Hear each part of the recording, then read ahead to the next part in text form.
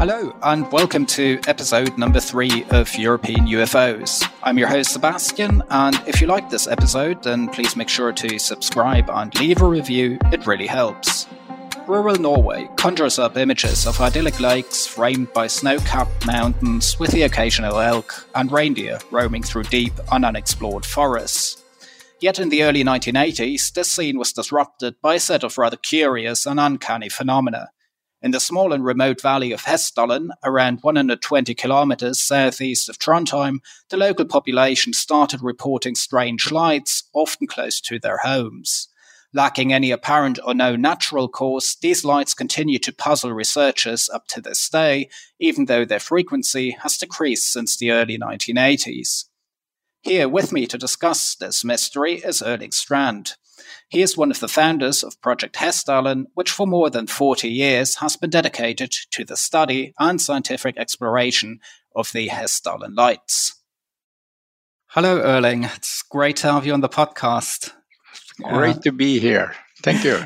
Yes, well, I've been following your work and the Hessdalen phenomenon, Hessdalen Lights, for quite a long time, and it's really one of those UFO cases that continues to intrigue me, and I'm probably not the only one for whom that is the case. So, really looking forward to today's episode. However, before we get started, Erling, could you perhaps give us a bit of an overview of your background and how you got involved with Hessdalen? Well, my first sighting, I was so lucky that I got a sighting during my student time in Trondheim. I went to Trondheim Technical School, and when I was a student up there, I got my first sighting when I was walking home from my university, middle of the day. And that triggered my interest for the topic. That was a long time ago, back in 1978.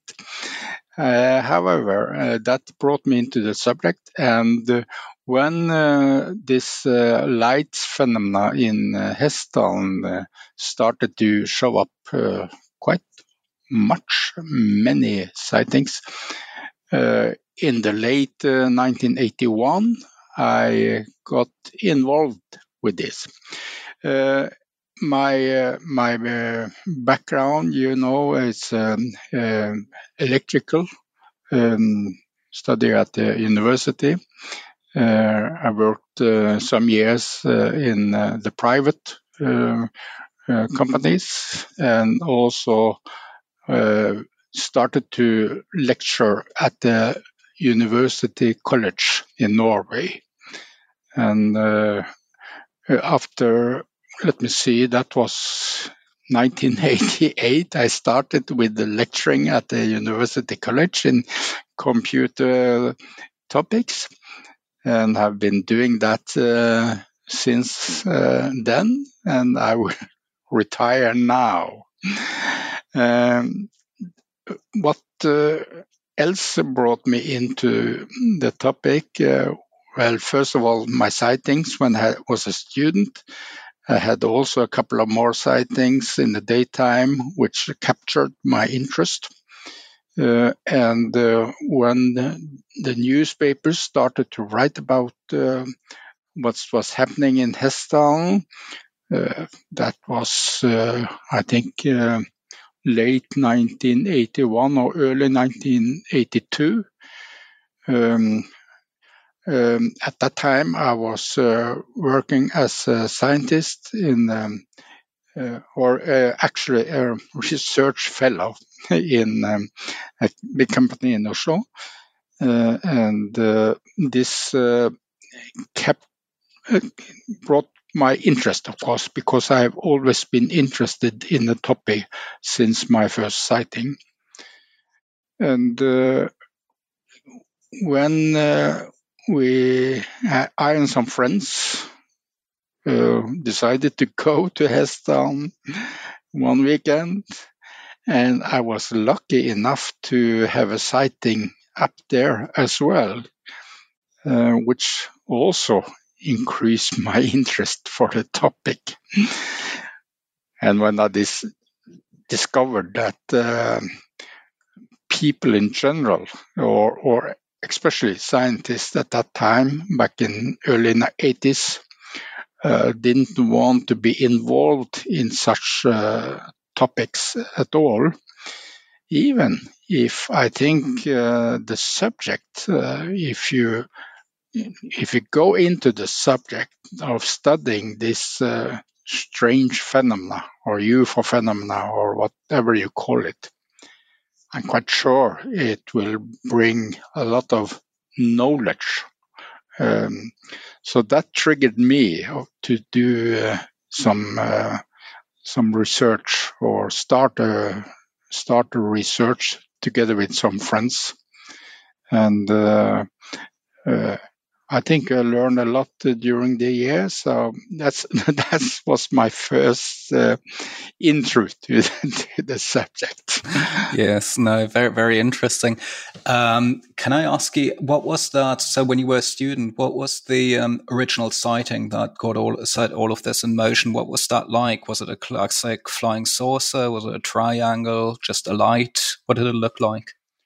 Well, it was a flying saucer, in fact. Wow. It happened in the middle of the day. It was sunshine, nice weather. I was walking home from the university to where I was living. And when I was walking there alone, I saw a flying disc with 3 legs beneath it, half ball legs, and the shape as quite common, which I've seen later. At that time, I hadn't heard, or I wasn't nearly aware of UFOs. But when this flew over my head in the middle of the day, it didn't make any noise. It was white. It seems to be some kind of object, solid object, and it flew over my head and disappeared behind some trees. I, of course, wondered what was that, and not so far after that happening, there was an official meeting of a local UFO group in Trondheim, which should present themselves and what I was doing. And of course, I went to that presentation to listen to what they were saying. And I become part of that group. And then after that, I more and more got involved in the topic. And we have meeting and investigation and a lot of different things. Brilliant. Thanks a lot. So I mean, yeah, as someone who's also had a UFO experience in the past, can just imagine the impact it had on you, because I know the feeling all too well when you see something in the sky which your rational mind can't make any sense of, and if you're scientifically curious as you are, it just really nags at you all the time. What was this? What I saw? So I completely get how this set everything in motion for you. Great. So we're in the early 80s. You had this personal sighting. You got involved with a local UFO group. And then the newspapers start reporting on Hessdalen.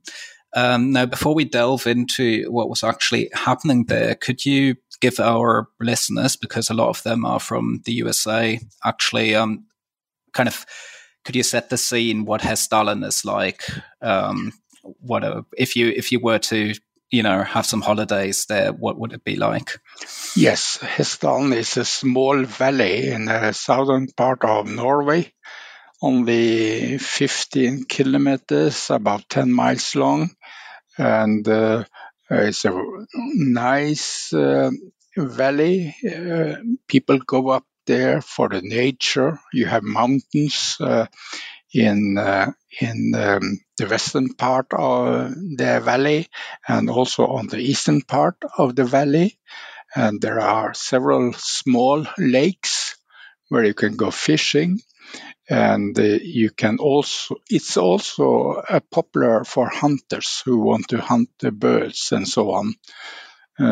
So it's a quite a good, I would say, nice valley, and just to visit to have the experience of the nature. It's of course one possibility, and we have wondered why this small valley in the middle of Norway, in the southern part of Norway, not so far from Røros town, and not so very far from the Swedish border either. The valley is located about 120 kilometers south of Trondheim city. Well, this small valley, though, where it's beautiful nature, then suddenly in that valley something started to happen in late 1981. And I believe this is when the first reports came out of that rather remote valley and the newspapers picked up on it, right? What did the newspapers, the media report, and what caught your attention there? The newspaper started to write about the sightings the people had, and it was so many of them. So in the beginning, people just living there. It's about, at that time, 200 people totally in that valley. They started to talk between itself, but when it happened so quite often, the newspapers started to write about it. And people, many people reading the newspaper, they went up to the valley to try to see it for themselves, which many did. I could also mention that, the word UFO, it was used in beginning of the 80s, and at that time, many people in general, and especially scientists, was a little bit skeptical about when they was using that word. So there was a lot of ridiculing of the people who have seen it, and especially the inhabitants of the valley. They were ridiculed in the press, and of course that upset them a lot. But of course, when many people who took the opportunity to go there, took the weekend maybe, and stood up in the mountains around the valley looking for the light, it was mostly light, absolutely. And when they saw it themselves, that made, I'm sure, quite big impression of these people, as it did with me. Yeah, so you were one of those people who, in the early days of the phenomenon, when it was common, actually went to Hessdalen and then had yet another actual visual sighting of what was happening. Could you describe that, your first sighting in Hessdalen, that then got you more interested? Yes, we were a group of friends. I think we were about 7 or 8 people who decided to go up there. From most of us lived in the main capital, Oslo. This is about 400 kilometers away from this valley. So we decided to take a weekend up there. After work on Friday, we went up and stayed in tents. Sounds like a lovely trip. I would love to do that, yeah. And just before it became dark, we went out to different locations. We decided to split the group in 3 different groups. Because then we had the opportunity to cross correlate. So if one group see it in that direction, another group can see it in another direction, so we can point out to where it is. So we did that. 3 groups communicated with walkie-talkie, as was possible that time in the early 80s. And not long time after, we have went to the different locations up in the mountains, 3 different mountains. We saw something, or I saw something, and another group saw the same thing. And what surprised me, it was how strong intensity the light was. I hadn't any expectation before I went to the valley. I didn't even believe I would see something because, well, if you go there and see something strange, is how big is the possibility to see something? But anyway, it was much stronger than I would ever expected. And it just suddenly was on the location. We didn't notice where it was coming from. It was low in the valley. So from my position, I didn't see it all the time because it was just behind a small hill between me and the phenomena, as we call it, the UFO phenomena. Sometimes it went up, it moved up and down, and moved a little bit around in the district as well. It could stand still for several minutes on one location, and then it started to move again. Wow. So it's something that no aircraft in a conventional sense could do, because these kind of erratic and, right angle movements, stop and go, that's, apart from a helicopter, probably nothing can really do that. So that's already fascinating. Yeah. Yes. And actually, the other group was looking down to it. So it was, they were above this phenomenon. And so with what kind of feeling did this first sighting leave you? Because I believe after that, then you kind of really started the Hessdalen project. So what went through your mind when you saw this? Did you have any theories, initial ones, or were you just completely stunned and thought, well, I don't know what it is, but this needs to be studied? Yes, it was like that. I'm curious and want to find out more about things I experienced. And my first thought was, what could that be? What was it? And of course, I have read about it in the newspaper as well. So I suddenly knew that those who have seen this is real phenomena. It is a little bit different when you see it yourself instead of just hearing about it. Now I saw it myself.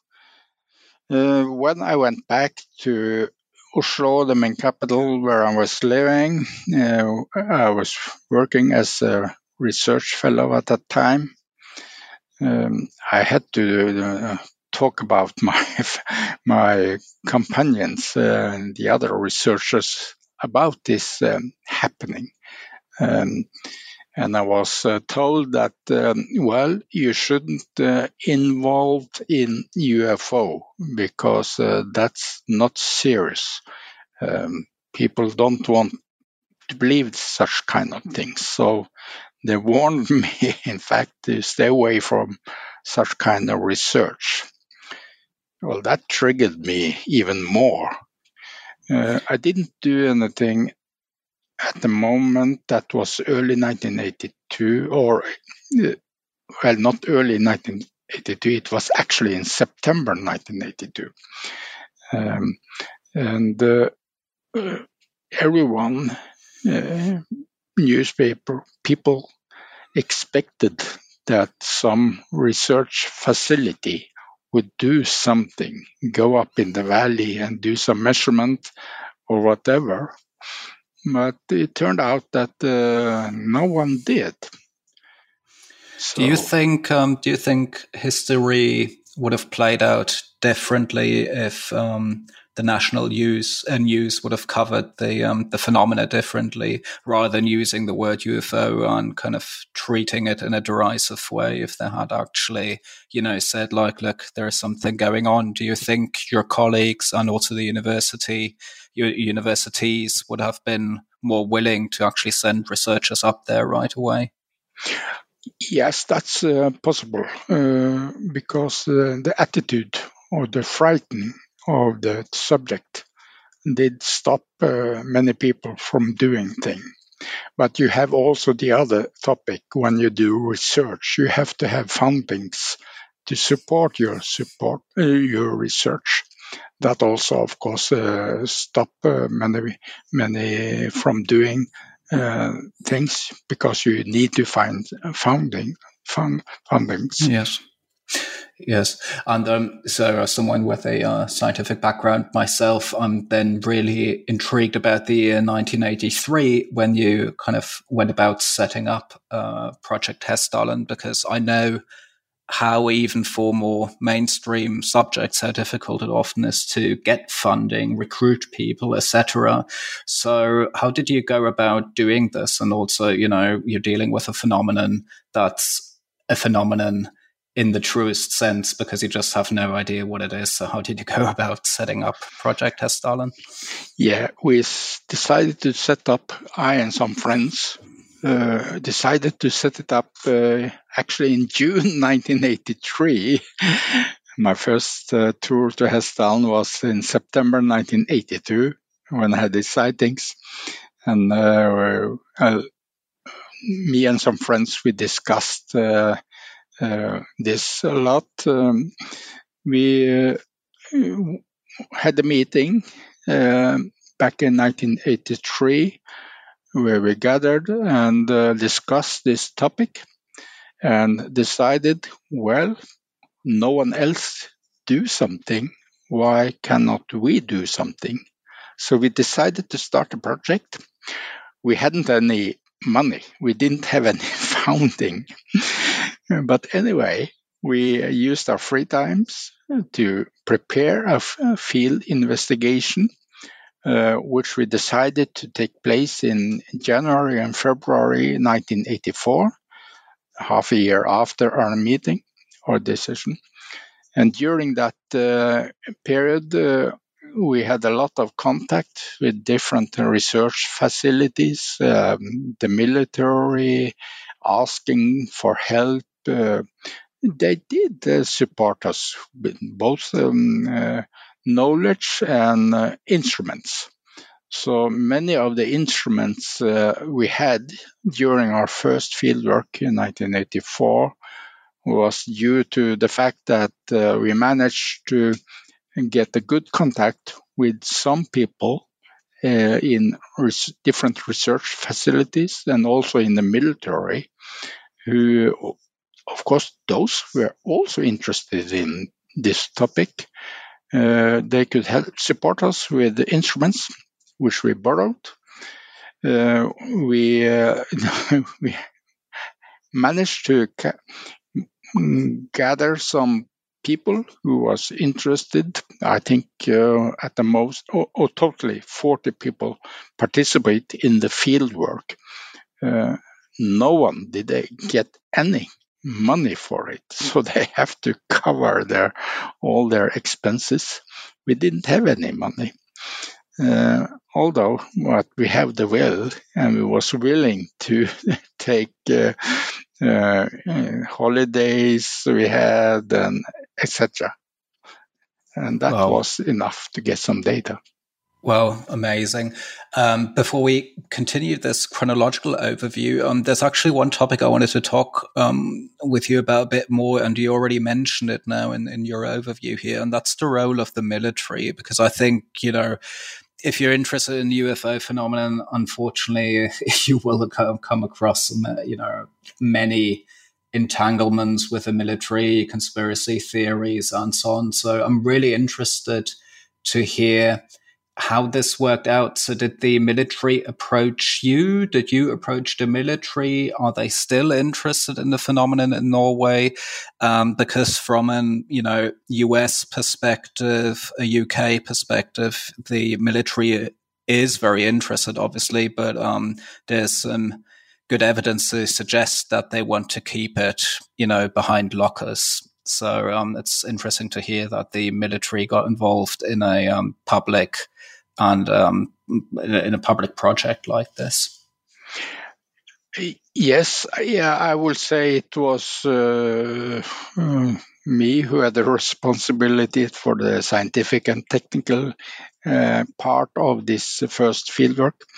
So it was natural that I should have contact with the different research facilities and the military. We wrote a lot of letters sent to different asking for help, both universities and the military. So I made the first contact in that way, and we some of them responses very positive. They said they would help us. I think that we had a plan. We told them what we wanted to do. We wanted to have some instruments out in the field. People are reading instruments. So maybe they got the impression that this is something we should support, not necessarily with money, but with help, work time. So we had several meetings, though, both with military and also the other fellows from research facilities. They told me privately why they was interested in it, because they were aware of this phenomena, and they wanted to find out more themselves. And now some volunteers, as we were, wanted to do something. I think it's quite natural for them to help us with the project, which they did. Yeah.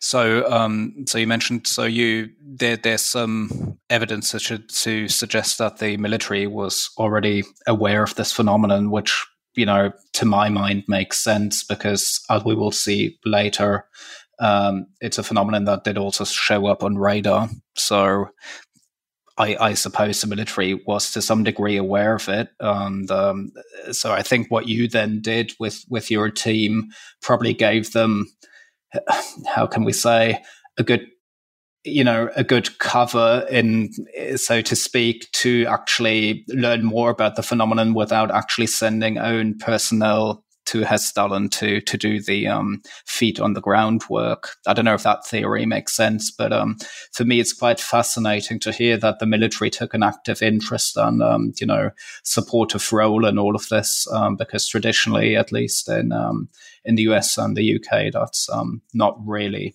the case. So it's very interesting for international listeners.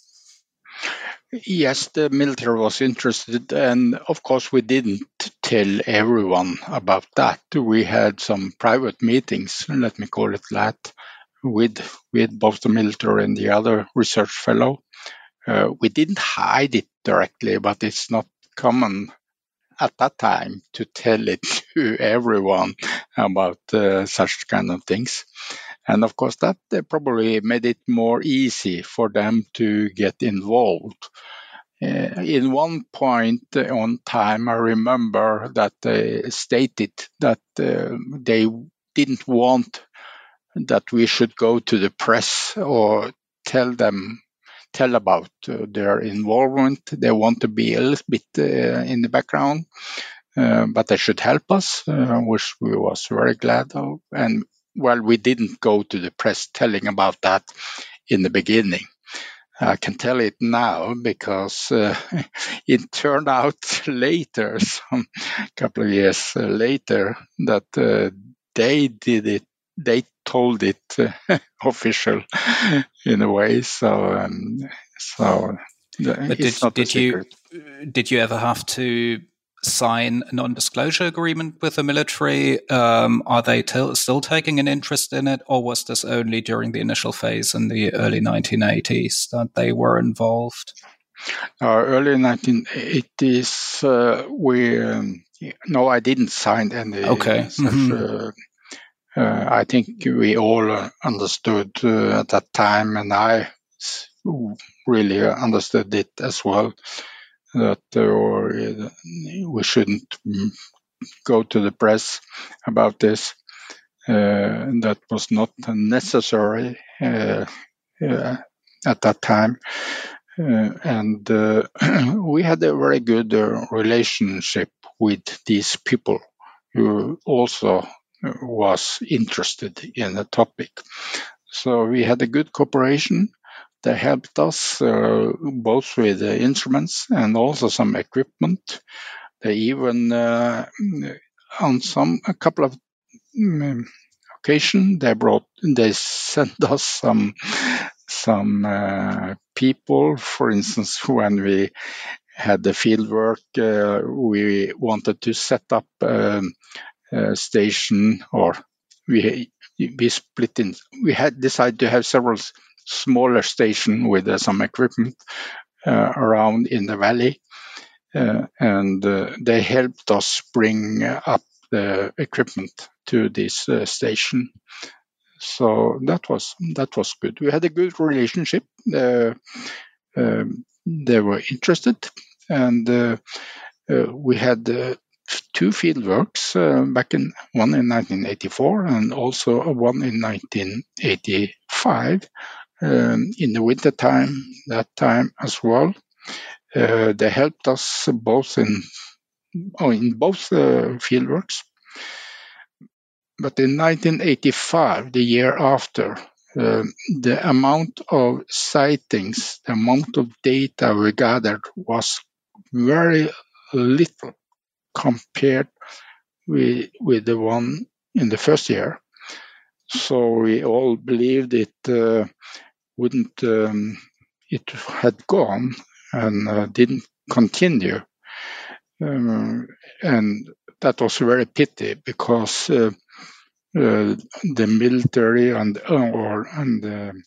they said that we would probably get full fundings for doing a big new field work the year after, if we managed to get as much data as we did in the first year, 1984. But sadly, we got only one good sightings in 1985 compared with more than 50 in 1984. We believed it had gone, and there was no idea to plan any new field work after that. How convenient for the military. They saved a lot of money, but very unfortunate for you. Yeah. Great. So 1984 then was the year where you saw most of the sightings. Now, before we go into what these sightings looked like, if we can categorize them, how did you go about setting up a research methodology? Did you have different experts there from different scientific fields? And what was your methodology like? Because I think studying a phenomenon that you don't even know or have no idea what it could be is quite difficult, right? So how did you go about doing this? Well, if you go back to 84 and 85, when we had this discussion with different scientists from different institutions and the military, they were expert. We had meeting with them, so the results we got was discussed with them, and they helped us with some of the analyzing and so on. But that was back at that time. Things have happened after that. Now we want to have, or we have also had some scientists from different countries who take an active role in doing some research in the field, and they have their expert, of course. The pity is that the big money has never yet come, and UFO is a difficult. It was difficult to get funding for our activities, so we haven't done any, real great research project with the activities, the research facilities which are needed to get results. Because, well, as I mentioned, we didn't get any funding. Well, actually, a little bit funding from the military, but not much at all. So the people who took part of it used their own money for taking part of it in the beginning. And if you want to study this really good, you have to do it in another way. I could say also that after 1985, when we all thought it had gone, and we didn't plan any new fieldwork due to that, it was by a coincidence maybe that the people up in Hessdalen wanted to know what had happened after our research activities up in the valley. I was invited to go to Hessdalen. That was 8 years after our last fieldwork, back in 1993 it was. And I had a presentation where I told the local people about the growing interest among scientists. I had been to several conferences, scientific conferences, presented what we had, and made some contact with different research, which they were interested. So I told them about that. It's slowly growing, the interest and growing the acceptance of that it is a real phenomenon. After my presentation in Hessdalen, one of the inhabitants came up to me after my presentation and said, "Well, it still continues," he said. Oh, I was surprised because I hadn't heard about it. And he said, "Well, we don't tell it anymore. We stopped telling it because there was so much ridiculing when we did that last time. So we decided to not tell it to anyone." Yes, I think that's unfortunately still very much the situation today, although after 2017 it has changed somewhat. But I think still for a lot of people, be it in academia or the wider public, it's difficult to approach this phenomenon without being, made to appear ridiculous. So that's very unfortunate and something we still all have to deal with and fight with. Coming back to 1984, so the year when you got most of the sightings and most of the data, could you describe what the phenomenon actually looked like, what forms it took?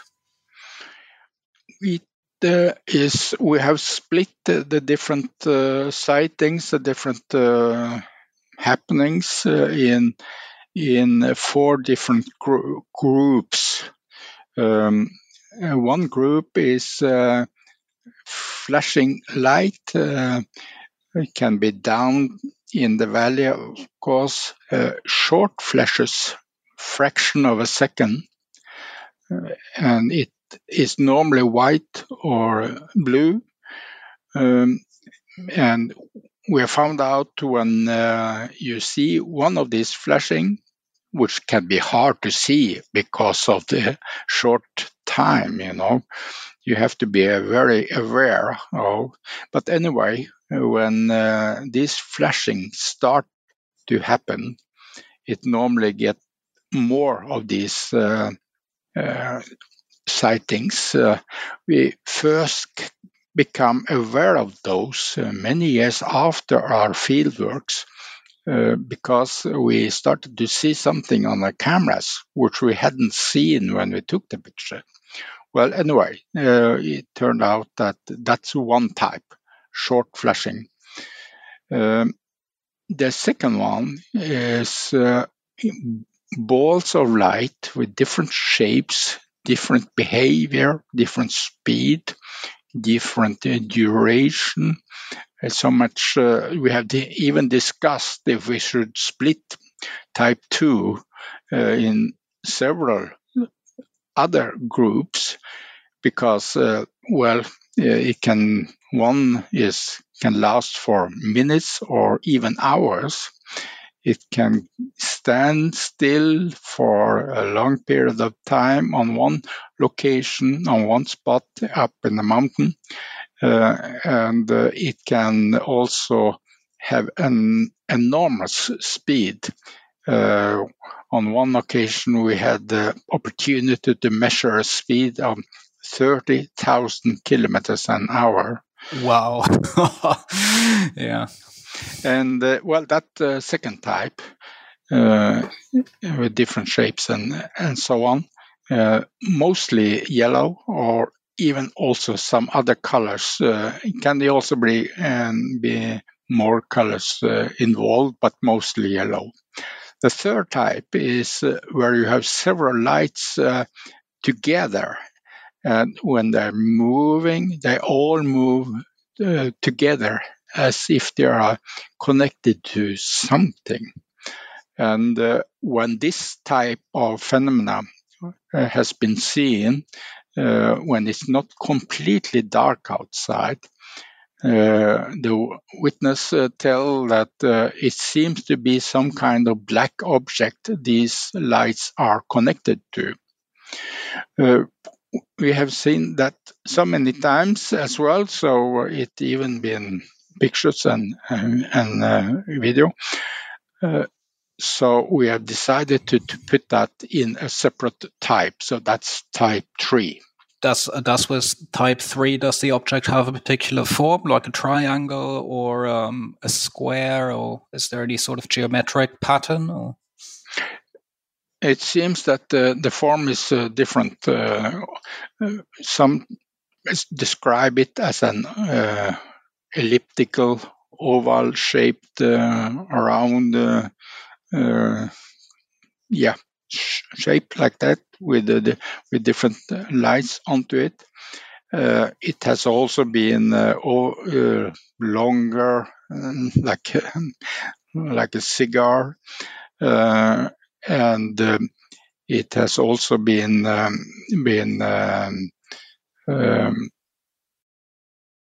Well, I think that's the two.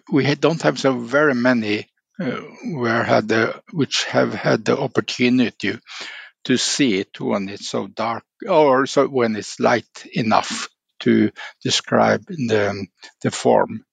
But we have no triangular at that time.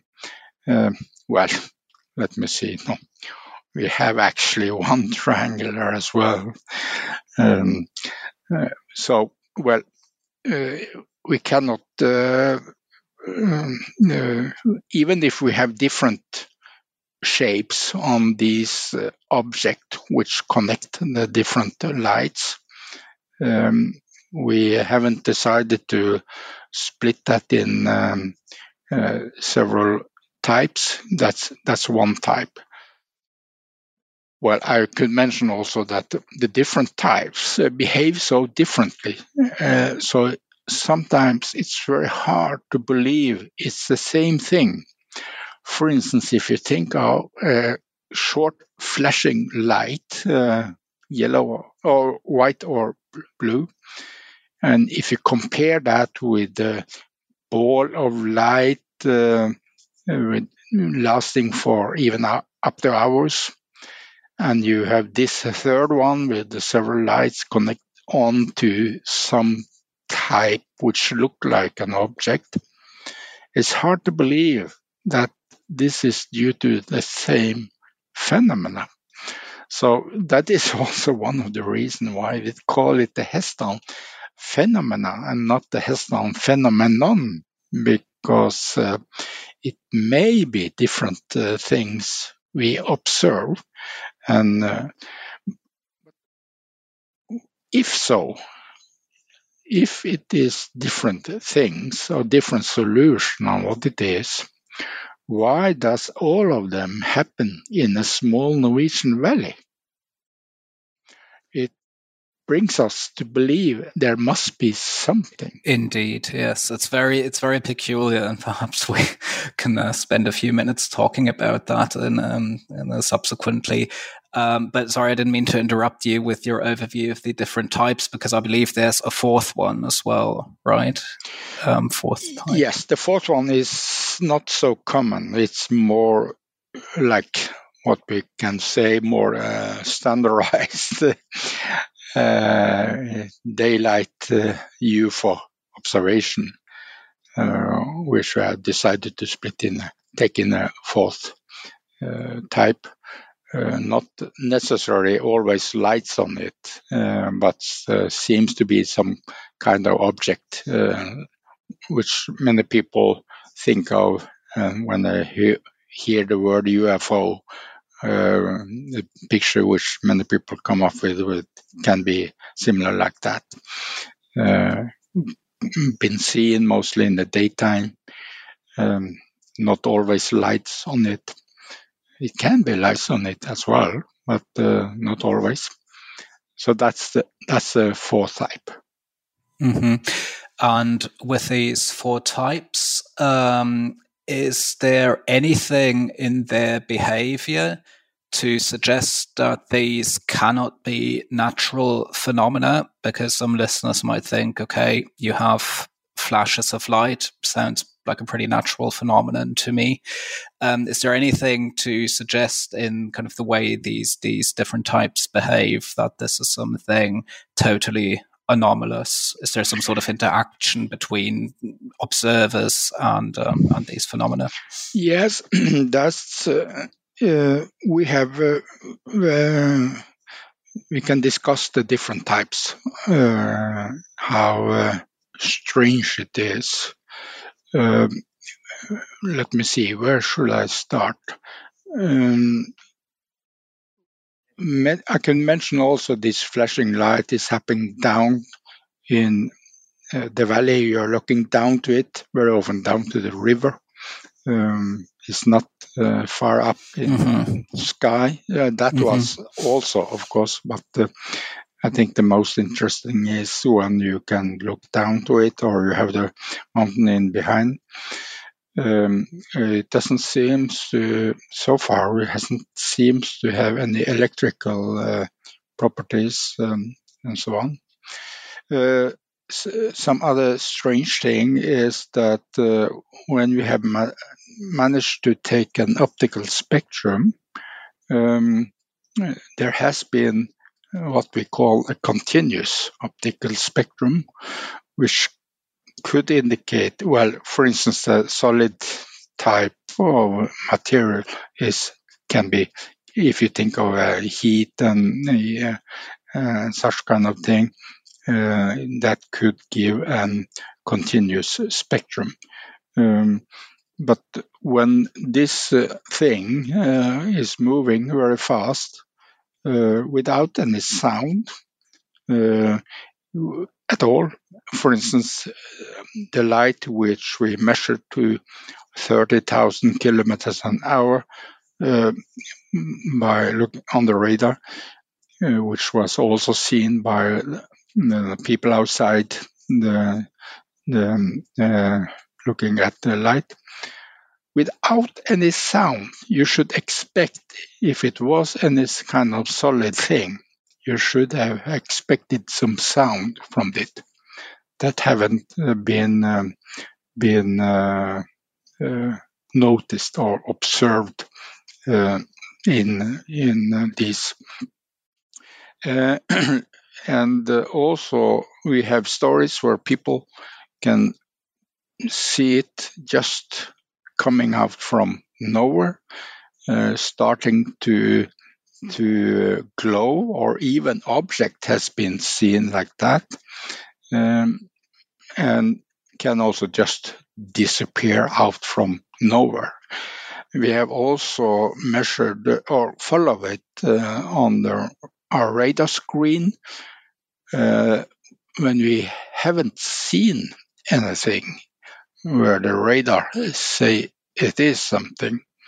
And that has been very often a strong radar reflection. Well, there's something solid in the sky somewhere, but you can't see it. That's amazing. Yeah.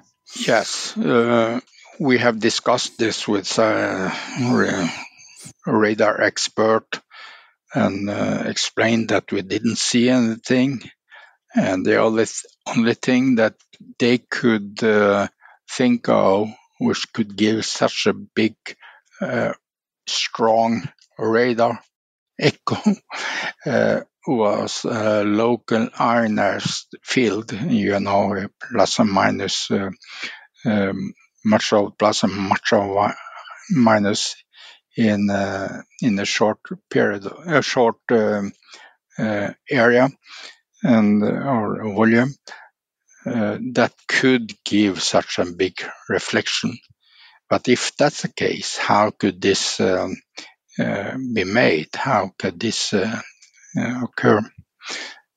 So we have some things which I would say it's strange, and also especially if you think of type 4 observations where people see what it seems like an object, and that is also hard to explain as a natural phenomena, and the movement is also without any sound, etc. And very, very interesting. All this suggests that it's very unlikely that something out of the natural world per se. Has there been any sort of how can I say this, like signs of intelligence or interaction? So what I'm trying to say is that is there something to suggest that there's some sort of intelligence involved in these phenomena? I would say, well, first of all, it's a very difficult topic. What should you define as intelligent? Although we have had very few observations and happenings which could indicate that. And of course, I must say could indicate, because may also be other topic as well, because it's very difficult to go into that. But I can think of, well, I can mention only on one experience we did. We used a weak laser pointing at the flashing light coming during the fieldwork, not a strong laser. And when we pointed the laser beam towards this flashing, it changed the flashing frequency. And Wow. we didn't. We took the laser down again after some seconds, and the flashing went back to normal again. It seems to be some kind of interaction or some kind of reaction or whatever. Yes. Even if our laser was very weak, only 1 milliwatt. We did that test for 9 times, and 8 of those 9 times this thing happened. And if you bring in another happening maybe in connection with this one, that was a sighting very local to where the station was. People was just outside. It was 3 people. And there was a red light moving around their feet, so it was very, very close. And it looked like they were the same color as the laser we had used actually 1 week earlier. It was still during the fieldwork. And this red light moving for some seconds around the feet of the observers, and it looked like the same type of light we had used as our laser, red beam of light. So when we did checking with the observers of this light, and asked them if it was like this, I was pointing the laser towards the ground. It was snow, and you can imagine when it's snow and you point a red laser to it, it's on the ground, and the snow is illuminating red or reflecting red. And the witness to this happening, this red light around the feet, they said it was just like this, but it was just a little bit weaker.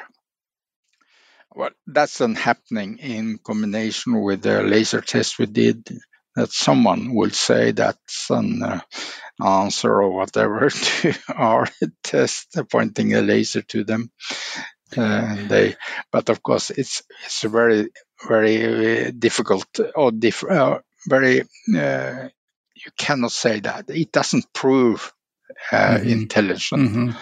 No, but thanks for sharing this, anecdotal evidence. I think it's very important to, even if an alternative theory might make sense, it's important to record everything. And so thanks a lot for sharing this. Very, very interesting. I gathered you collected data with different technical instruments, radar, Geiger counters, magnetic measurements, etc. Are there any physical traces left by these phenomena? Did you do ground sample analyses? Is there any physical trace?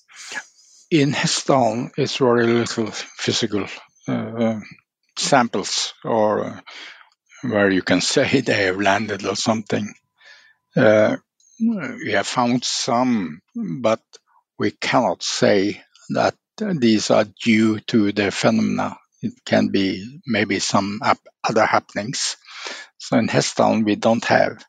But we have another happenings in another part of Norway, also in the winter time, where people was seeing a similar light as in Hessdalen, yellow light type 2, coming into this mountainous area where they was located. And I was in a cottage. In fact, it was dark outside. It was snow. There was become aware of this light coming in the valley, and they saw this light go down to the snow. And when it went down to the snow, well, first of all, the snow illuminated very much because of the light. It reflected the light from the observation. But the light itself suddenly turned off or become much weaker when it touched the ground. And after some very few seconds, it slowly went up again. And when it did that, it slowly increased the intensity again. And it moved back in the same direction, not up, but it was following the valley. They could see the hillside in the background, so it was down in the valley. And when it was moving away, it slowly increased the intensity again. They went the day after they went to the location to see if there was any track, and it was. And some days later, we managed to take samples of the snow, both in the track and also reference samples, and found out that the amount of bacteria in the snow where the track was, it has been decreased. It was another type of bacteria. It seems that the bacteria had been killed. And the nearest reference was only, I think, if I remember, a little bit more than 1 meter away from the track. It was a normal amount of bacteria in the snow, and also like the other reference samples we took, it was quite normal. And it was another type of bacteria because it had when you measure the bacteria, you grow and so on. And the bacteria who was still alive in the tract itself was a different type, which the analyzer said is a type of bacteria which are more hard to kill. Was there any sign of radiation in that area? Or we didn't measure radioactive radiation at that time. We only took samples from the snow. But a very fascinating case because it shows that there was some sort of interaction or at least impact from the UAP on its environment. I'm wondering because with many UFO cases in history, there have either been, good effects or bad effects on human individuals, observers, experiences, whatever you want to call them. Have any of these happened in Hessdalen? Because quite a few people have been there by now. Is there anything reported in terms of effects on humans? Or I would say no, not what we are aware of. The humans up there, well, some of them in the beginning, very few was a little bit afraid, of course, because when this happening just outside your window, moving a big light in not so far away from your house, illuminating inside the house, it's a reason to be a little bit concerned, a little bit afraid. To say the least, yeah. But not so. This happened for many times. As I mentioned, at the most we had 20 observation a week at the most during early 80s. So the local people up there started to be aware. It wasn't any, even if it was strange, they wasn't afraid of it anymore, because there was. So I haven't heard of any damage or anything for the people up there. It's maybe I can say not dangerous. Yeah, no, that's very interesting. Yeah, because as I said, sometimes with UAPs, you do get effects on humans, and I believe also that's something Gary Nolan recently has been talking about quite a bit in the US. So very interesting and good to hear, because then I'm more inclined to actually visit Hessdalen soon. So Yes. that's good. Yeah, so we're still in the 1980s and moving forward a bit chronologically. So I believe in the 1990s, the phenomenon slowed down a bit. You already said that the main period was really kind of in the early 80s. But in the 90s, you installed the automatic measuring system. Could perhaps briefly talk a bit about this? Yes, as I mentioned, I had a presentation now, become aware that it still continued back in 1993 when I had a presentation. I also decided to start the project again, and then I was working at the University College, and it was started from that place.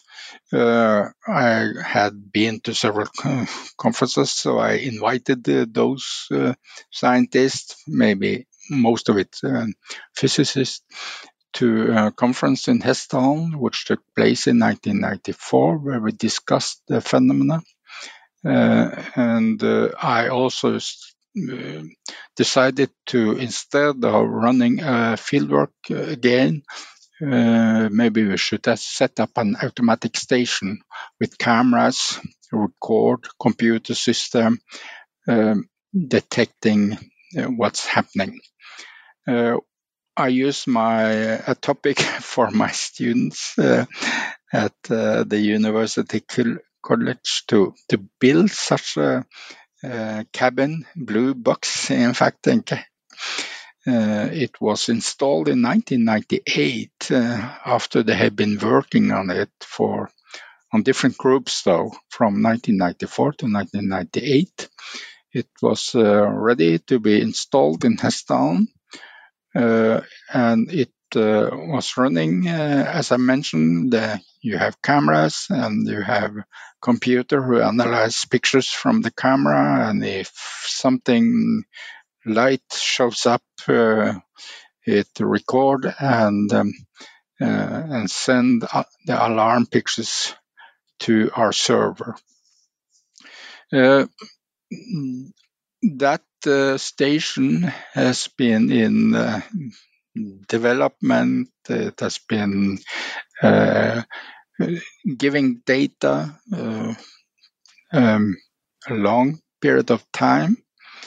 It hasn't, even if we had some instruments in there, we had some cameras and computers and so on, and we had gathered a lot of interesting pictures of the phenomena, mostly flashing lights, though, but also other yellow type 2 lights, which has been gathered automatically from this station, which people can look at if they go to www.hessdalen.org.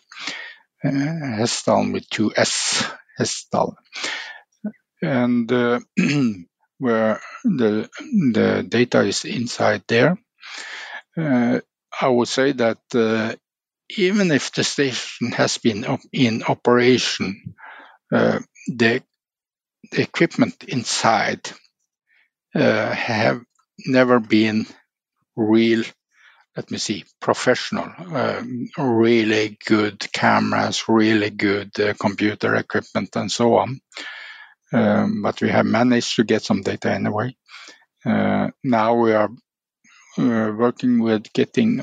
We are making a new what we call Project Hessdalen. It's not connected to our university college anymore. It's a group of us again who want to make new instruments or bring new instruments into the station. There's a group now, more people who are expert, and the plan of building this new what we call blue box is in the progress just now. So I believe when we got real good instruments, real good cameras, and real good other instruments as well, which we know that the phenomena can get into, for instance, the radar, we have the magnetometer, etc. I'm very hopeful that we'll get maybe a breakthrough. I hope so. When we have this in operation. Yes, and I think Project Hessdalen really occupies a unique position in that it's a civilian research effort into understanding the phenomenon, and I think the work you did is amazing because you thought creatively how to manage this project, how to set it up with limited amounts of funding. So I read that you involve your students, and you just said that you involve them and that you bring them there to help you and to study the phenomenon. And I think that's so great because it shows that we can actually manage to study the subjects that are currently frowned upon by thinking creatively. And I mean, just thinking back at my university days, I mean, how cool would that have been to, go to a remote area to study UFOs? I mean, it must be, you must have a very popular course at university, I imagine. Yes, the students love it.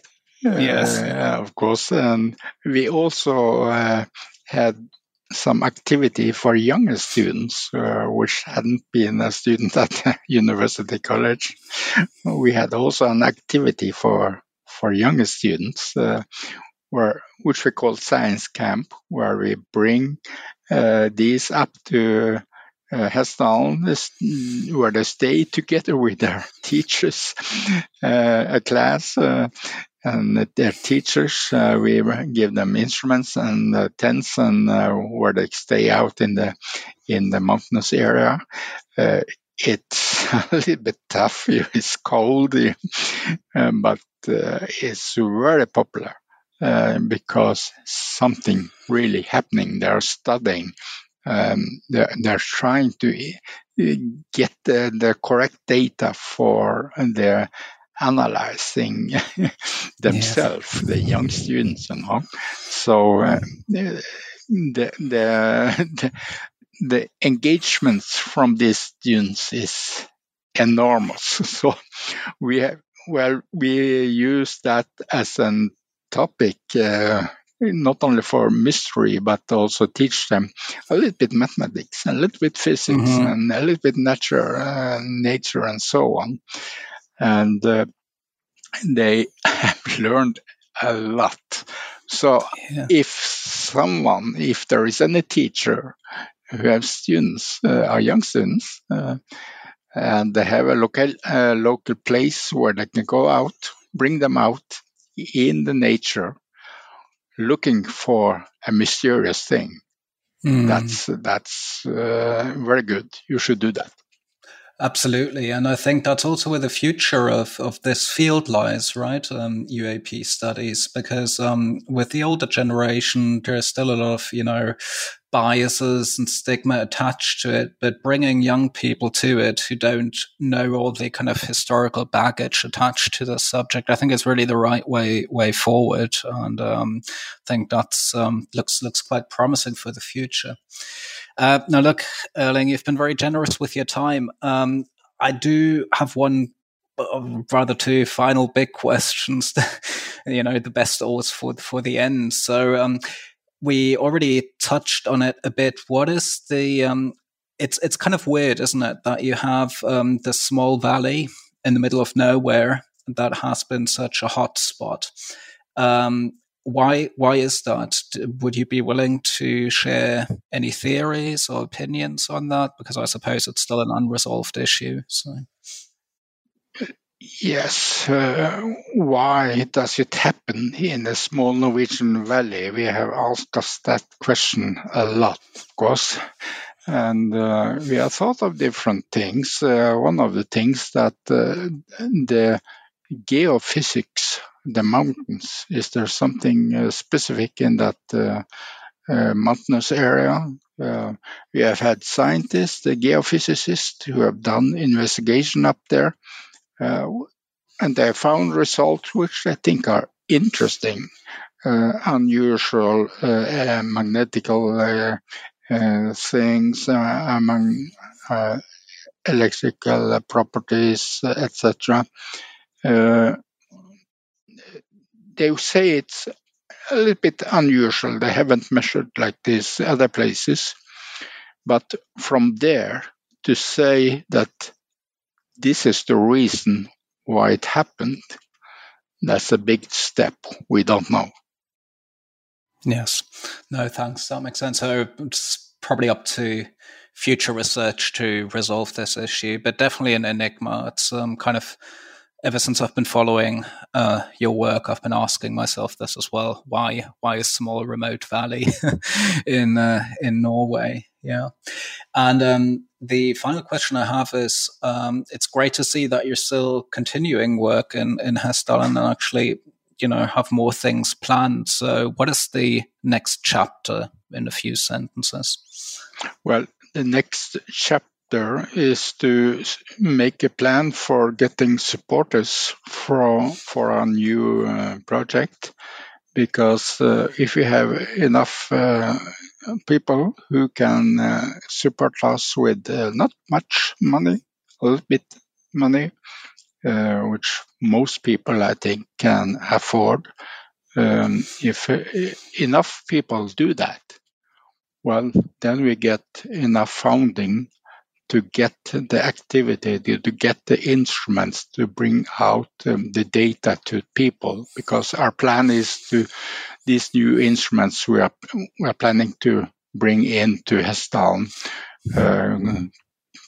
good quality instruments that of course cost money, so we need some money. And also we are planning to let the data out to people. I've always done that because I think there are researchers maybe around which can study the data and maybe use that data as a new thing. So the new thing is that people can become members of Project Hessdalen.